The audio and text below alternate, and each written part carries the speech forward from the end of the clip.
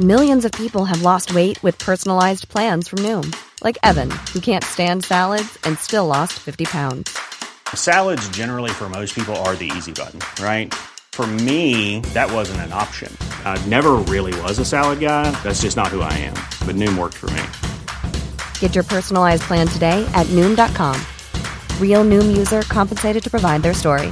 In 4 weeks, the typical Noom user can expect to lose 1 to 2 pounds per week. Individual results may vary. I'm Sandra, and I'm just the professional your small business was looking for. But you didn't hire me because you didn't use LinkedIn Jobs. LinkedIn has professionals you can't find anywhere else, including those who aren't actively looking for a new job, but might be open to the perfect role, like me. In a given month, over 70% of LinkedIn users don't visit other leading job sites. So if you're not looking on LinkedIn, you'll miss out on great candidates like Sandra. Start hiring professionals like a professional. Post your free job on linkedin.com/people today. Speaking of a fanfare, I should have organised one actually for this morning, because we're heading into our usual spot for the work of the week, where Connor chats with Dr. Michael Waldron in the Crawford Art Gallery about various works in the Crawford collection. And today, in fact, is the 100th work of the week.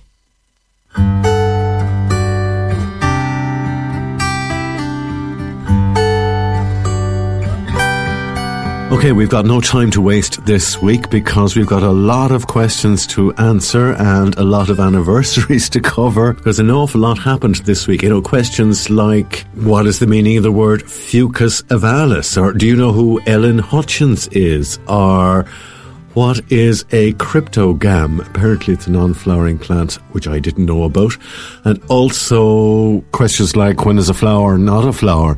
So to find out the answers to all of these mysteries in this week's voyage of discovery, of course I went along to the Crawford Art Gallery to meet up with Michael Waldron, curator and teacher and renowned Latin scholar. So how's your Latin? Well, it's a bit rusty, Connor. Yeah, mine's a bit rusty too. Yeah, I had a good Latin teacher, Mr. Dunn. He was great, because this week's work of the week, it is titled in Latin. What's the system called? So it's taxonomy. Taxonomy, So that's the word I was trying to think of. The naming of plants. The naming of plants, yeah. The natural world, essentially. Our system of distinguishing one thing from another. Yeah.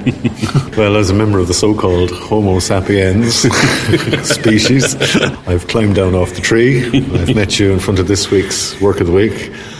Well, we're looking at something that is actually marking a lot of anniversaries. Yeah, so we're hitting a nice little sweet spot in that choosing this work of the week was that it hits certain anniversaries to do with the work itself, to do with Ireland, and to do with what we're doing as well. Which one do we go for first? Okay, we'll go back to the history, we'll go back to the taxonomy of this one, all right? Yeah. Because what we're looking at is, it's a flower. It's actually a seaweed. It's a seaweed. So it's non-flowering. It's a beautiful seaweed, yes. It's gorgeous, and it does look like petals. Ah, yes. Because this particular member of the taxonomy tree, or whatever it is a non-flowering species. Is that it? It is, yeah. So what we have in front of us, for anyone who's in suspense, is a botanical study of a red seaweed that will be found on the Irish coastline 200 years ago. Back then, it was known as Fucus ovalis. Oh, yeah. But you and I might know it better as Gastroclonium ovatum. Oh, well, that's easy for you to say. But, day to day, this will be a seaweed, a small seaweed that you would find on the shoreline, particular in Bantry Bay. It is a red seaweed, so beautiful red colour with almost burgundy stems. But it actually looks beautiful. I mean, I'm sorry, I know seaweed can be a little bit underrated. But in beauty stakes, in the world of art, I haven't seen many paintings of seaweeds. I'm having flashbacks now, Connor, sorry, to my biology leaving cert. And Fucus vesiculosus, which is the seaweed that we know well, sort of almost blackish colour, and sort of the almost yellowish pods that sort of like float in the water. Anyway. Not him. Okay. So not that one. This is much prettier, much daintier, and it tells us a little bit about the biodiversity of our shoreline, because we think of our forests, or we think of our meadows, farmland, hedgerows, all of these different habitats, but actually the shoreline is so rich, not only in plant life, but also in the fauna as well. So they are using Latin words again. Flora and fauna. I got the flora wrong anyway. Now, there's a reason why this is actually a painting of an original botanical work by a botanist. Yes. So, yeah, I mean, we're getting tongue-tied a little bit, but the work that we're looking at is a watercolour on calfskin vellum, the same sort of vellum that they would use for the Book of Kells and illuminated manuscripts in medieval times. So it's watercolour paint, and the work is by Shevaun Doherty, and she's a contemporary botanic artist. But she was invited by Trinity College Dublin some years ago to respond to their herbarium. So it's a collection of botanical specimens. This was a very particular one that was collected by quite a celebrated woman and Ireland's first female field botanist. And she was from County Cork. So now we're getting to the nub of the story. We're really going around the houses. Okay, right. So the woman in question, the botanist of Bantry Bay herself, Ellen Hutchins, was from Ballylickey. She died at the age of only 29 on the 9th of February 1815. So this week is her anniversary. But in the kind of 8 or 9 years of her 20s, she managed to collect something like 1,700 specimens of seaweeds and so on along the shoreline of Bantry Bay. And she's hugely important. So Shevaun Doherty, in this painting, is responding to an original specimen that Ellen Hutchins collected on Whiddy Island in 1805. And there's a reason why you've chosen this partnership as such. But before we get to that, one thing you've done, which is great, you've actually given not just space to the original work of art itself, but also to the process that Shevaun Doherty went through to create this. And you actually have shown pictures and photographs and put together a little illustration here in the Behind the Scenes exhibition, which is running until the 10th of April. The 10th of April, which is great, gives people an opportunity to see it. What you're illustrating here is the painstaking work and craft and the tradition that went into this particular piece. Yeah, and Shevaun Doherty is self-taught, and she herself is now an art tutor. But what's interesting is that it is a very painstaking, methodical form of art, this botanical drawing and botanical studies. You know, you have to be very accurate. For Shevaun, it's interesting in that a botanical artist isn't just drawing a still life of a flower or a plant. They're trying to express the essence of that plant. They're documenting it. They're documenting it, but maybe not true to life in that they're showing it at all stages of its development, of its life cycle.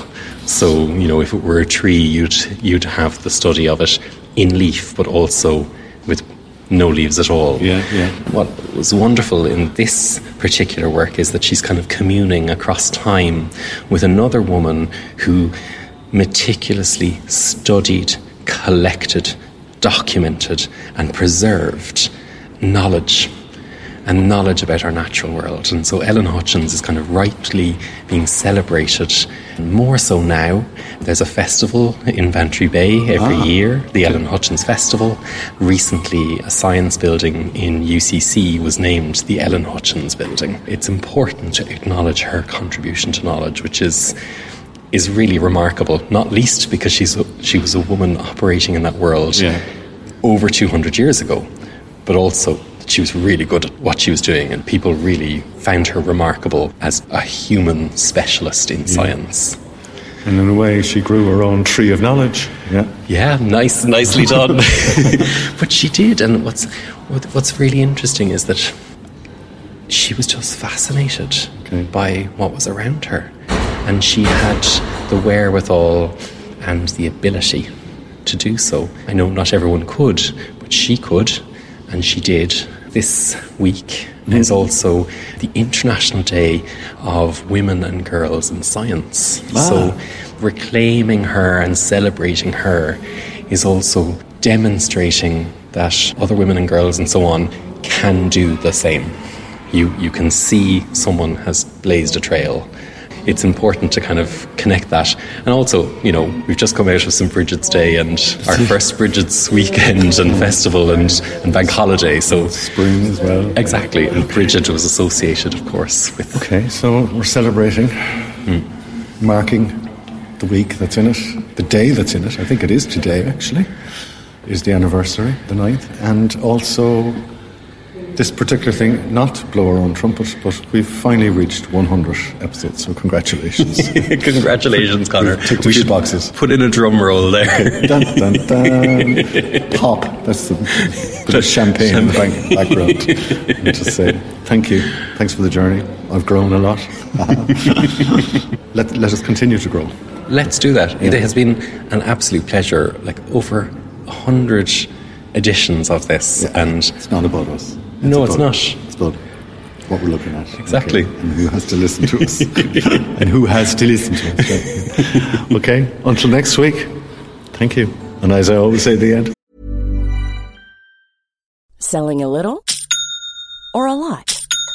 Shopify helps you do your thing however you cha-ching. Shopify is the global commerce platform that helps you sell at every stage of your business. From the launch your online shop stage to the first real-life store stage, all the way to the did we just hit a million orders stage. Shopify is there to help you grow. Shopify helps you turn browsers into buyers with the internet's best converting checkout. 36% better on average compared to other leading commerce platforms. Because businesses that grow, grow with Shopify. Get a $1 per month trial period at shopify.com/work. Shopify.com/work. Thanks a million.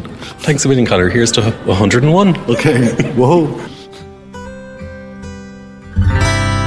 Well, indeed, 101 will be next Sunday. And the thing is, I know that some of you listening open up the Crawford Gallery website and look at the work of the week while Conor and Michael are chatting about it. And I know that some of you just kind of try, as I often do, just paint the picture of what they're chatting about in my head and get a real sense of where that piece of work fits in the story of Cork and the whole collection. And I know that lots of you go subsequently into the Crawford afterwards to go looking for the work of the week in person. So look, it's a great, great series. And here's to 101 next Sunday. Cork's 96 FM and C103. The Arts House with Griffin's Potatoes. Planted, picked and produced in Cork. Griffin's Potatoes, the great taste of home.